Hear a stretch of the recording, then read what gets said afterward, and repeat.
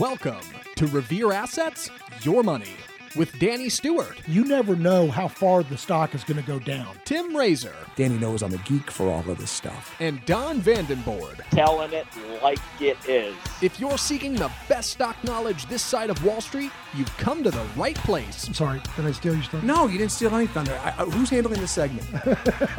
For the next hour, Danny, Tim, and Don will be talking investing, Investing is 90% psychological, and I love that. trades, The market will usually overshoot to the downside and to the upside. and dumpster fires. Because it doesn't matter what you think or what I think, and it matters even less what Danny thinks. And now, here's your hosts, Danny, Tim, and Don. I was caught in the middle of a railroad track. Underground, in the middle there was no turning back.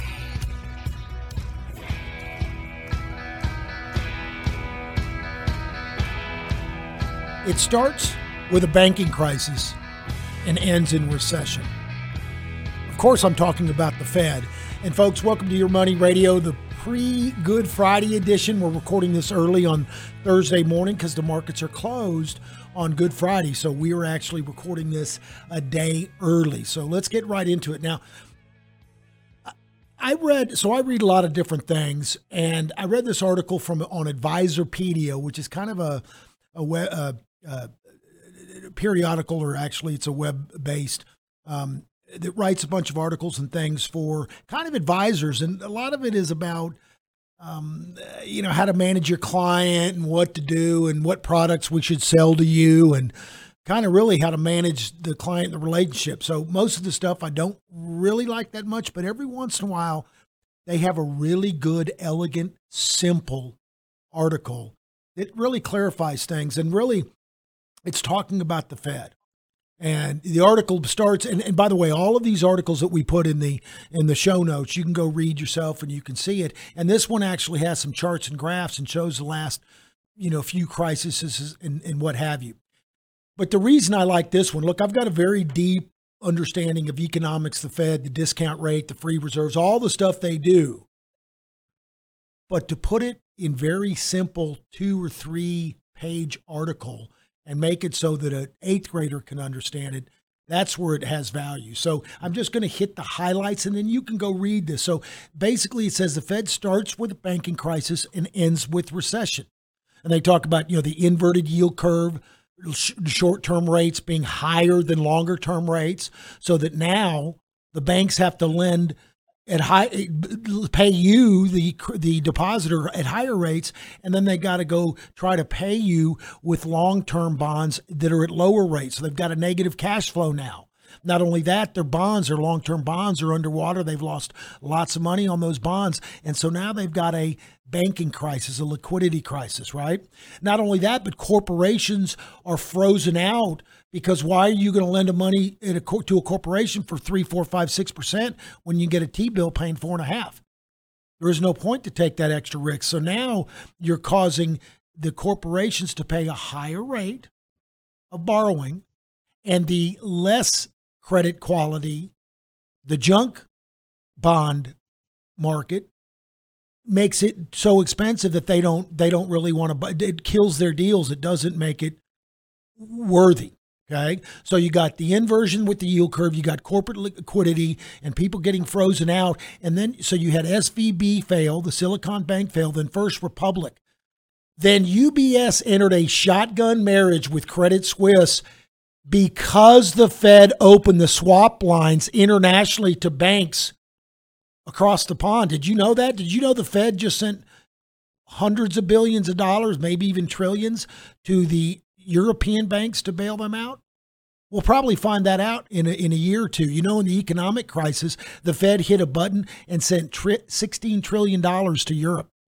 They got it back, luckily, but that was how they stopped the 2008 crisis. In any event, the Fed has opened up their foreign bank lines, and the discount window that our banks can borrow from the Fed hit record borrowing the last couple of weeks. So lending and bonds being rolled over at higher rates is going to be actually the next crisis that's coming down the road. But credit is the lifeblood of the economy. And that's why it's a problem. So the Fed eventually causes this recession. So you've got this liquidity crisis with higher rates, the Fed tightening, just the opposite of quantitative easing. This is quantitative tightening. They're tightening and they're choking off the economy. And then it forces the Fed to finally cut rates and restart the next QE. And thus the cycle begins all over again. Okay? With inflation built in, and you've ratcheted up to a new higher level of inflation, federal debt, etc. Now, and a lot of pundits now have been talking about gold, how bullish gold is. So the fiat currencies, what is the everybody's talking about the dollar and the dollar being decrowned as a world reserve currency, and that we're printing and we're losing control. We're printing too much money, that's true. And we got too much debt, that's true. But guess what? We're the tallest little person in the room. You understand what I'm saying? China and Europe and the Bank of Japan are much worse than we are. So on a relative basis, that's why we're still fairly strong as a currency. But the one currency that actually is doing very well, gold. So when the Fed was created back in 1917, a 1 ounce gold piece was $20. In fact, they called it a $20 gold piece. A 1 ounce gold piece was $20, $20 bill. Either one of those would buy you a custom-made 3-piece Italian suit, right? Take a $20 gold piece, or you take a $20 bill, and you get a handmade tailored suit back in 1917. Today, that $20 won't even buy you the silk hanky that goes in the sleeve of the suit. But that 1 ounce gold piece, it's now $2,000 in US dollars, will still buy you a 3-piece handmade Italian suit. That's purchasing power. So when you think of gold as a currency, not as the metal, you can see on a relative basis, gold has been doing better than all of the other currencies. But here's the main point. The main point is, what are the markets telling us, and what does that mean? Are we at the tail end of this bear market? Are we finally coming out the end, or do we have another leg to roll over? We're going to talk about all of that. But anyway, I just like this very simple 2-page article because it talks about this Fed cycle, about the quantitative easing, the greasing the wheels, lowering rates, stimulating the economy, and then getting it overheated. But they never pull in the reins. They never slowly suck it back out. So it gets overheated. Now you have inflation, and now they have to do the tightening again. And if they would let the economy just self-regulate, we probably would be better off. Anyway, that's me. Enough said. That's a good article if you want to go read it. Now, switching gears, we're talking about the market still. Tech stocks have been the strongest sector this first quarter, even with AI getting hurt the last couple of days. And we're going to talk about that for sure. Okay? But tech stocks, it's a flight to quality. Or is it just because they're safer than banks? In other words, people aren't so bullish on tech right now. It's just they're so scared about the banks. They know that Apple and these big mega bellwether tech stocks have a lot of cash on hand, and of course, it's in the banks, and they are deemed safer. So one reason tech may be actually rallying is not for the reasons you think. Okay? Now, remember, stocks and bonds are going to rally before the economy starts improving, before we see the markets improving. Okay? Now, all the markets need is a little impetus. The Fed saying that they're going to claim they're going to, ease up or even pause rates, and that's when you could see a massive rally. The markets are just waiting for the Fed to take its foot off the throat of the economy. All right, and then finally, what is happening with AI, with artificial intelligence in that sector? What happened? And we're going to talk about all of that. I want to go into a mailbag very quickly early, and then we're going to talk about AI and or do you want me to save the mailbag when you talk about AI specifically, Don, or you want to go into that right now? Let's save it. Let's get Connor's segment done.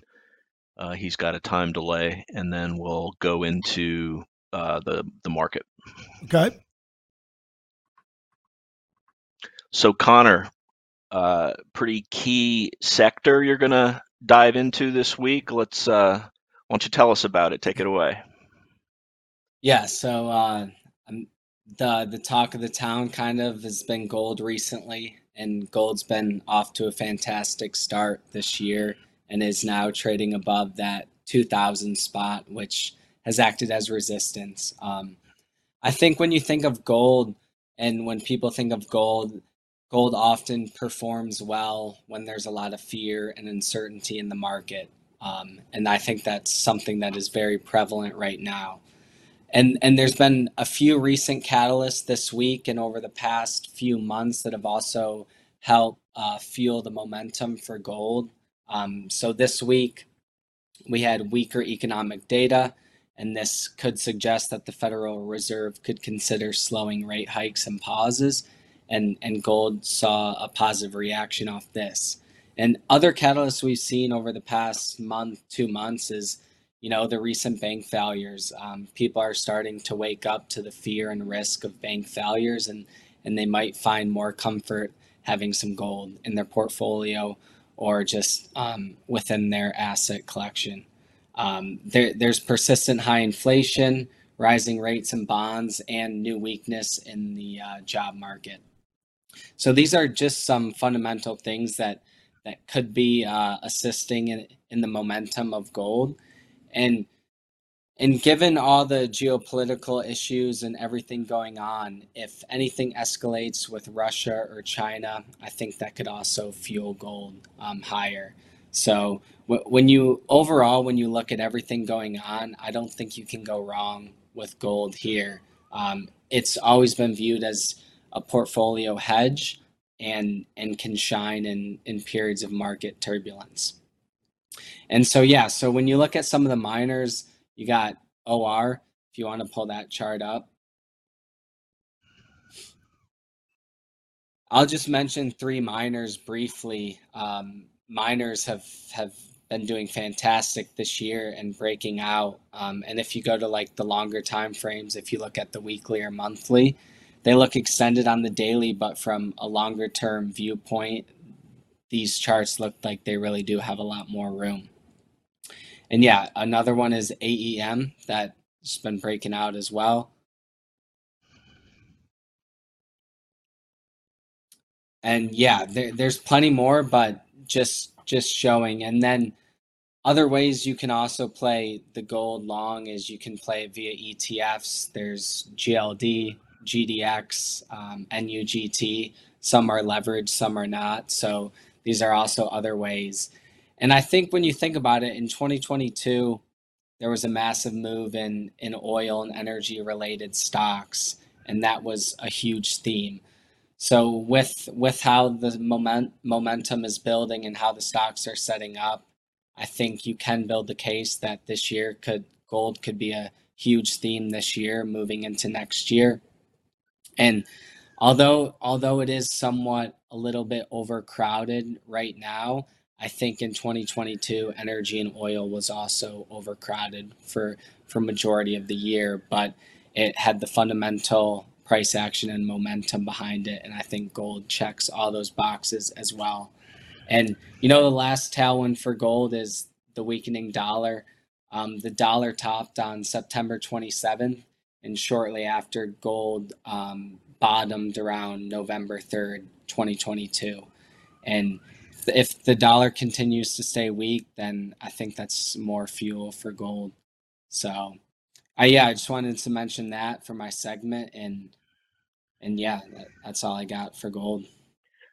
Yeah, that gold, what you mentioned about the dollar, that inverse correlation has been very strong. The dollar's continued to pull back over the last 3 weeks, and that's really coincided with a strong 3-week move up in GDX and in GLD. If you look at GLD on a weekly chart first, you can see this failed breakout, first of all, in early 2022. A lot of people thought this was going to be the big time for gold to make its run. Nice break out of a weekly flat base, but it declined from 190. Had about the base on here is 22%. So it declined 22%, formed another cup and handle that it then broke out of on 317. 2 nice inside consolidation weeks and then follow through to the upside. But look at a monthly chart on this and look how long this base is, going all the way back to 2011. So a 12-year base, and really a 12-year cup, and then you're kind of building another 2 more bases on there. But approaching the top of that 11 plus year base, pretty impressive on the part of gold. Connor, thanks. Hey, 4 weeks to graduation now, right? The countdown continues. I know it's coming faster and faster. Excellent. Looking forward to you and Ted coming to St. Augustine so we can get together and make some good stuff happen for the clients. So glad to have you on board. All right, Dan, you want to do the mailbag and then I'll talk about the worst trade? And I do want to jump on and make one little comment on gold and silver and the precious commodities. So, folks, you've probably always been told that deflation is terrible for gold. And Connor made the comment that gold actually works really well during a fear trade. So gold does very well during inflationary times. Actually, it'll run up early in inflationary times. It'll actually a lot of times sell off when inflation is peaking because all the people are taking profits, assuming that inflation is going to recede. In any event, you know that gold is supposed to be good for inflationary. But deflationary, you've been told that it's no good. During the Great Depression, that was our biggest deflationary time. They confiscated our physical gold. The government did. They confiscated it 17.5. About 3 years later, they sold it in the international markets for 35. So gold actually made about 33% over the course of 3 years, 33% annualized over the course of 3 years. Gold miners literally during the 30s made 60, 70, 80% annualized a year. The silver miners made about 14.5% from 1931 to 1938. So the 2 best performing sectors, you couldn't track the physical gold. Well, you couldn't sell it. You couldn't buy and sell it. The government did, but you couldn't. But physical gold and the gold miners were actually the 2 best performing sectors during the Great Depression. Silver was the number 2 best sector. Did you know that? Probably not. That's because so many people were worried that we were completely collapsing during the Great Depression and that maybe the dollar wasn't even going to make it. And so gold was that ultimate flight to quality.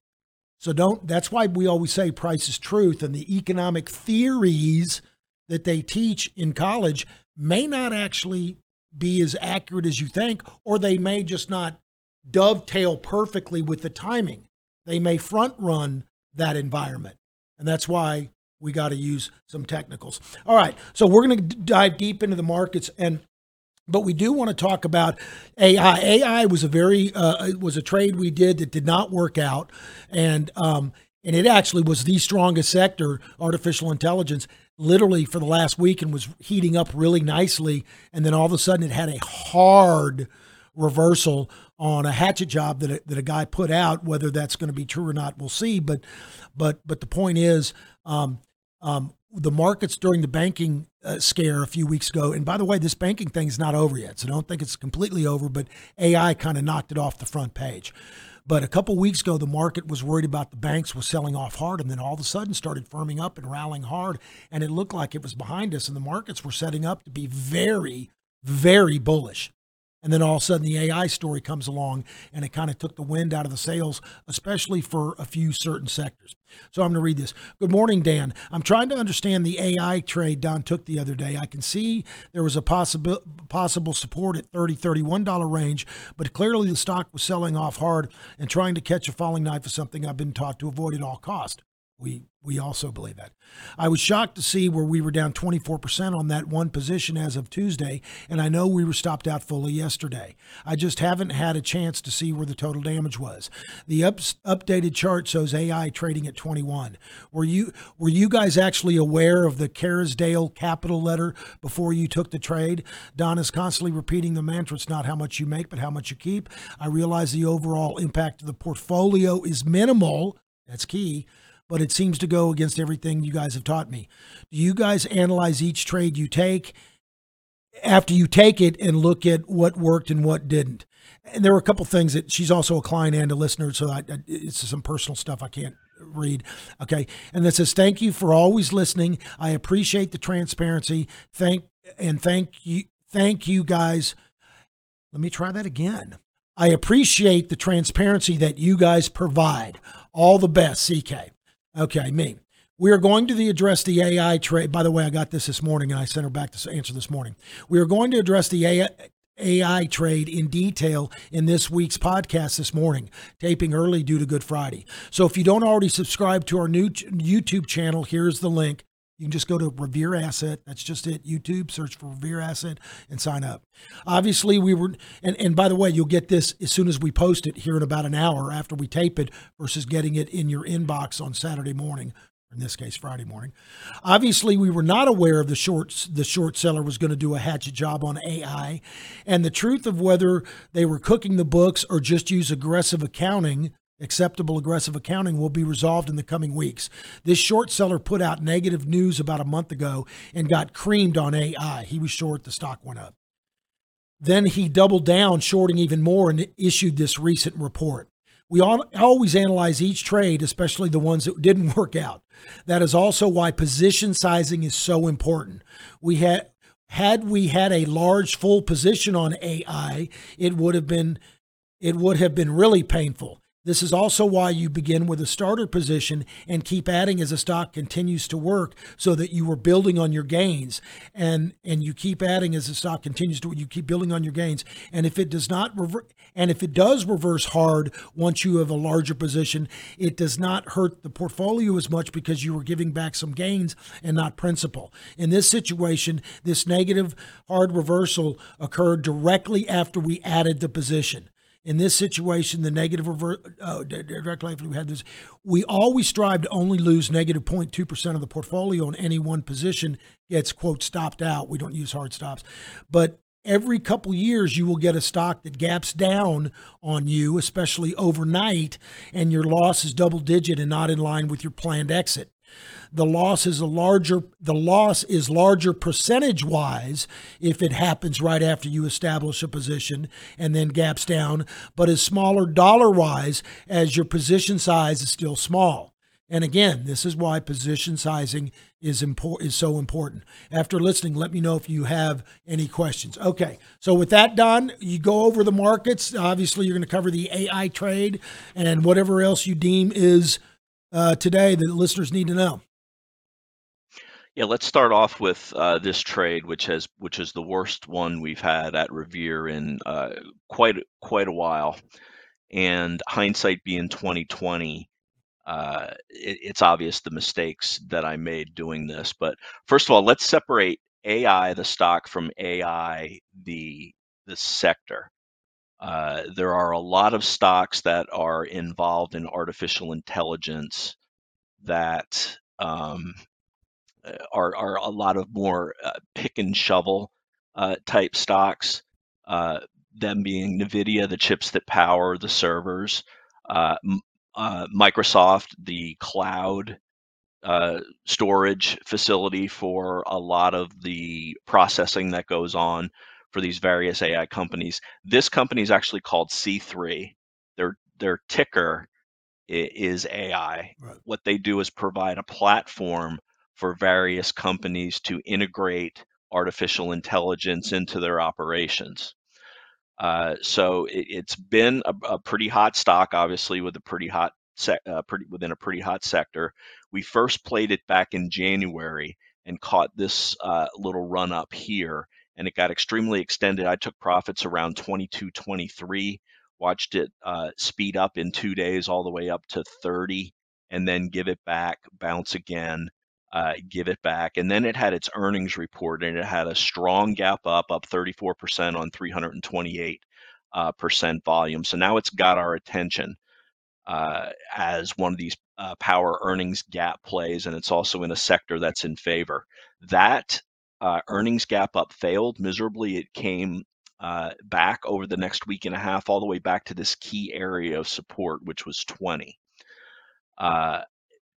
the Kerrisdale Capital guy came out initially with a short report that got very little attention. And then when we got back into it, so the big up day in the market, 331, was last Friday. We didn't buy it as it was very extended on the day, came to the top of the base. The next day, it pulled back within 5% of the pivot. This is when we bought a 1% position and then a second 1%. So by the end of the day on 4-3, we had a 2% size. A stock this volatile, the max we will put into it is 3%. And then the next day, it was actually gapping up pre-market before this guy from Kerrisdale Capital put out a report again. This time he publicized that he sent the report to the auditor for C3, and he also sent it to the SEC. Initially, let's go to a 15-minute chart on this. So on the daily, this has obvious support at the pivot, 29.98.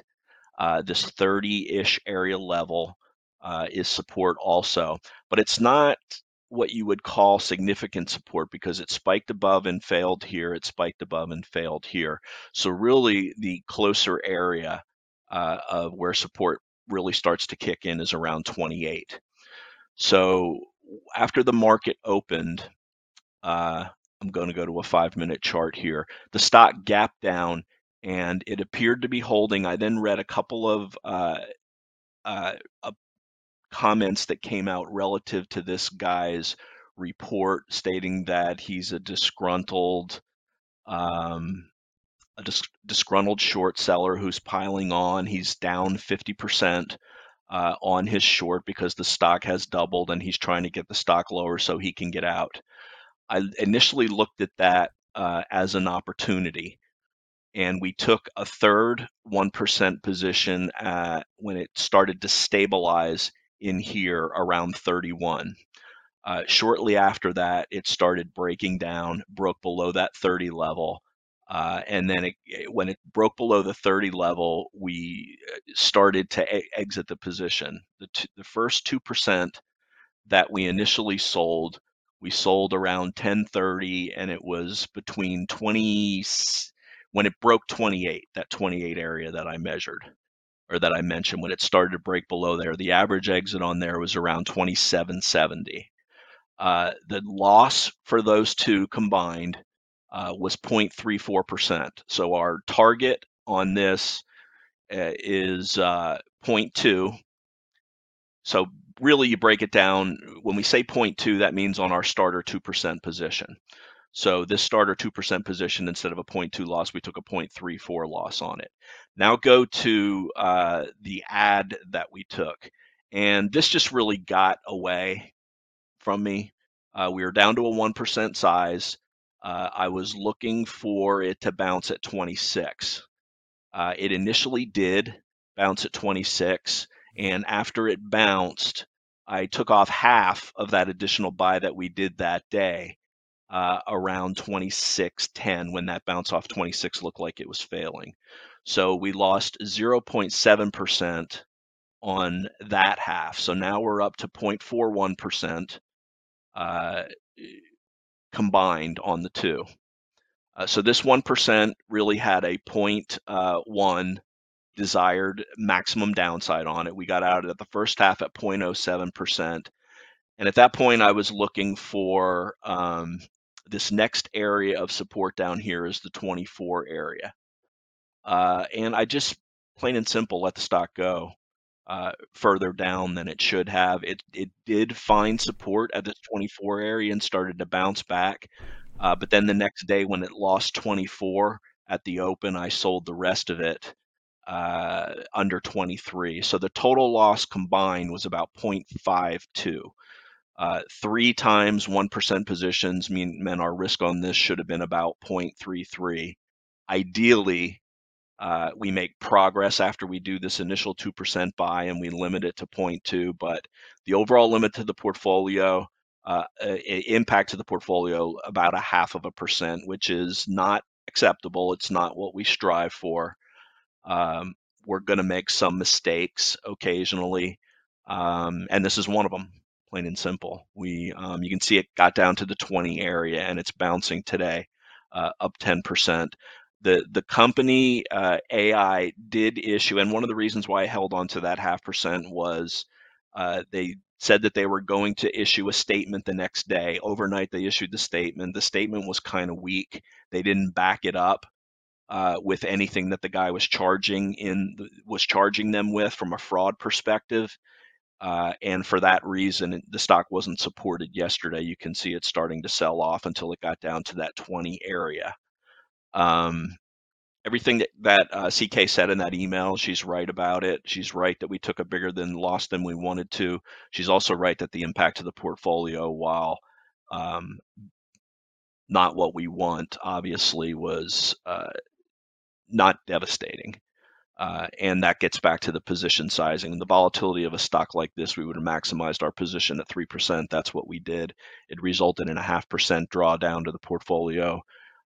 We learn from it. We go to the next trade, and in hindsight, what I should have done is blown it all out immediately when it started breaking below that 28 area.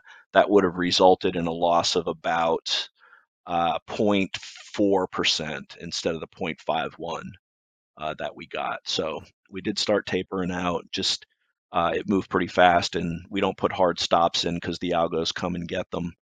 And that's a summary of the worst trade we've had in quite a long time. Oh, that's been years. But the main point. So a couple of things.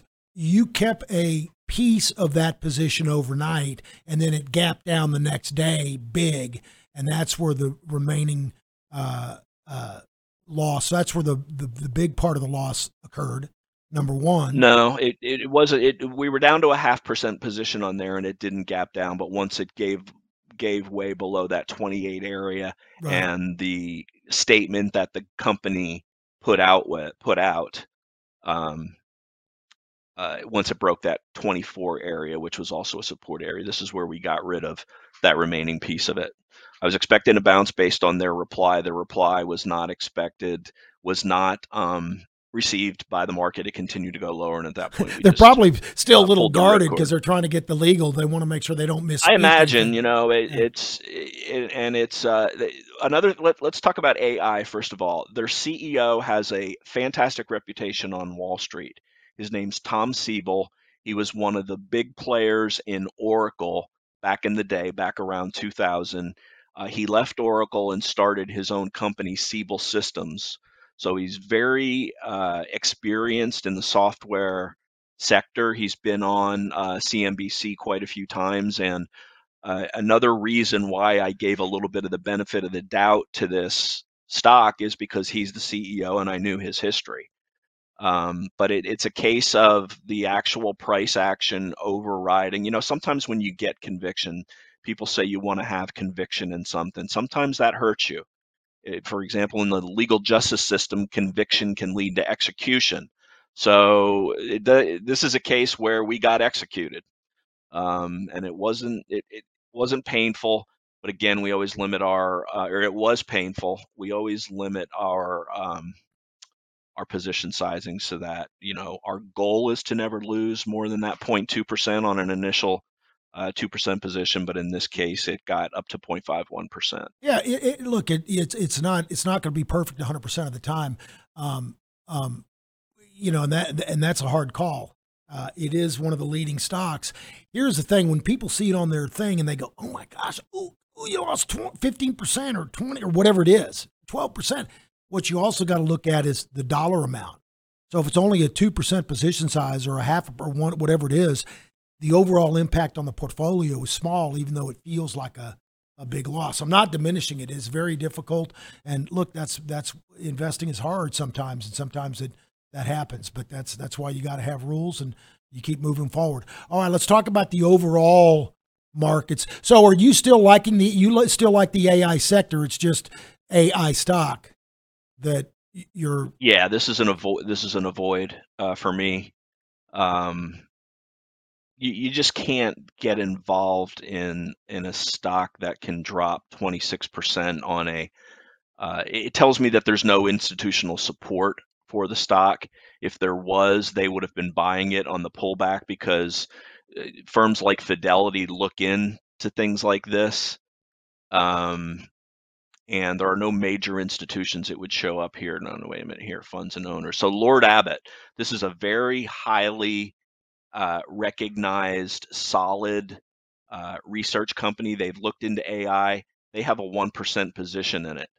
But it's, it's a fairly new issue. And them coming to the fore is fairly recent also, and they certainly didn't have were not able to support it that day that the charge came out. And I don't have an explanation as to why last time this guy brought something up, this Caresdale Capital, it was ignored, and then it resulted in a 26% loss. My guess is it was everybody that bought it here on Friday when it was up 21%, saw all their money vanishing, and they just bailed on it. But it is what it is. We'll move on, and focusing on some of the stocks that are holding up very well, that are part of the overall sector too. There's going to be opportunities to certainly make money in the overall artificial intelligence space, not necessarily with C3.ai, the stock. And by the way, this stock, Don, this stock may turn around and start being a leader again in 2 weeks if they clear up the accounting. We just got to wait and see. You just don't know. Yeah, another reason why we limit our size on 3% in this is because they have 3 major customers. So there is, if one of their major customers pulled the plug, they would have a significant impact to their stock price, and that's another reason that kept us to limiting our target size on this to 3%. They need to expand their customer base and show some successes, and like I said, they've got the right CEO in place, but we'll see where it goes from here.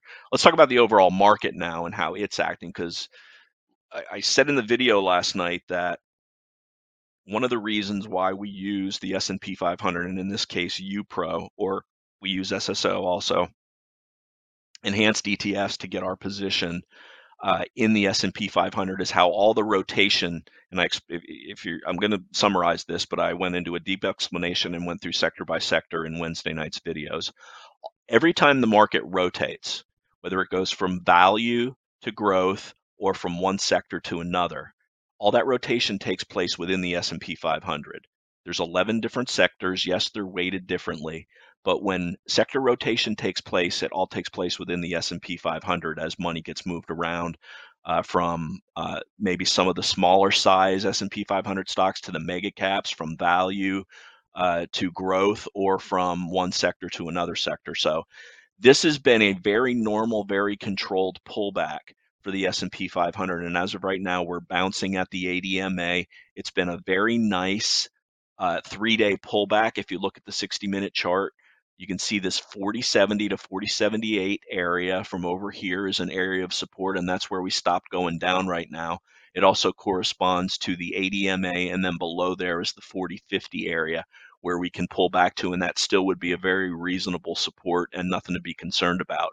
But what was concerning was the action of the overall leaders Tuesday and Wednesday, well, really Monday, Tuesday, and Wednesday. They just didn't hold up the way leaders should have. They pulled back harder, and it was money fleeing out of growth and into staples, into utilities, into healthcare, out of industrials, and out of anything that is very susceptible to a recessionary environment. We've had 5 major pieces of economic data come out over the last week, and all 5 have been worse than expected, pointing to a recession, and the market started reacting to it.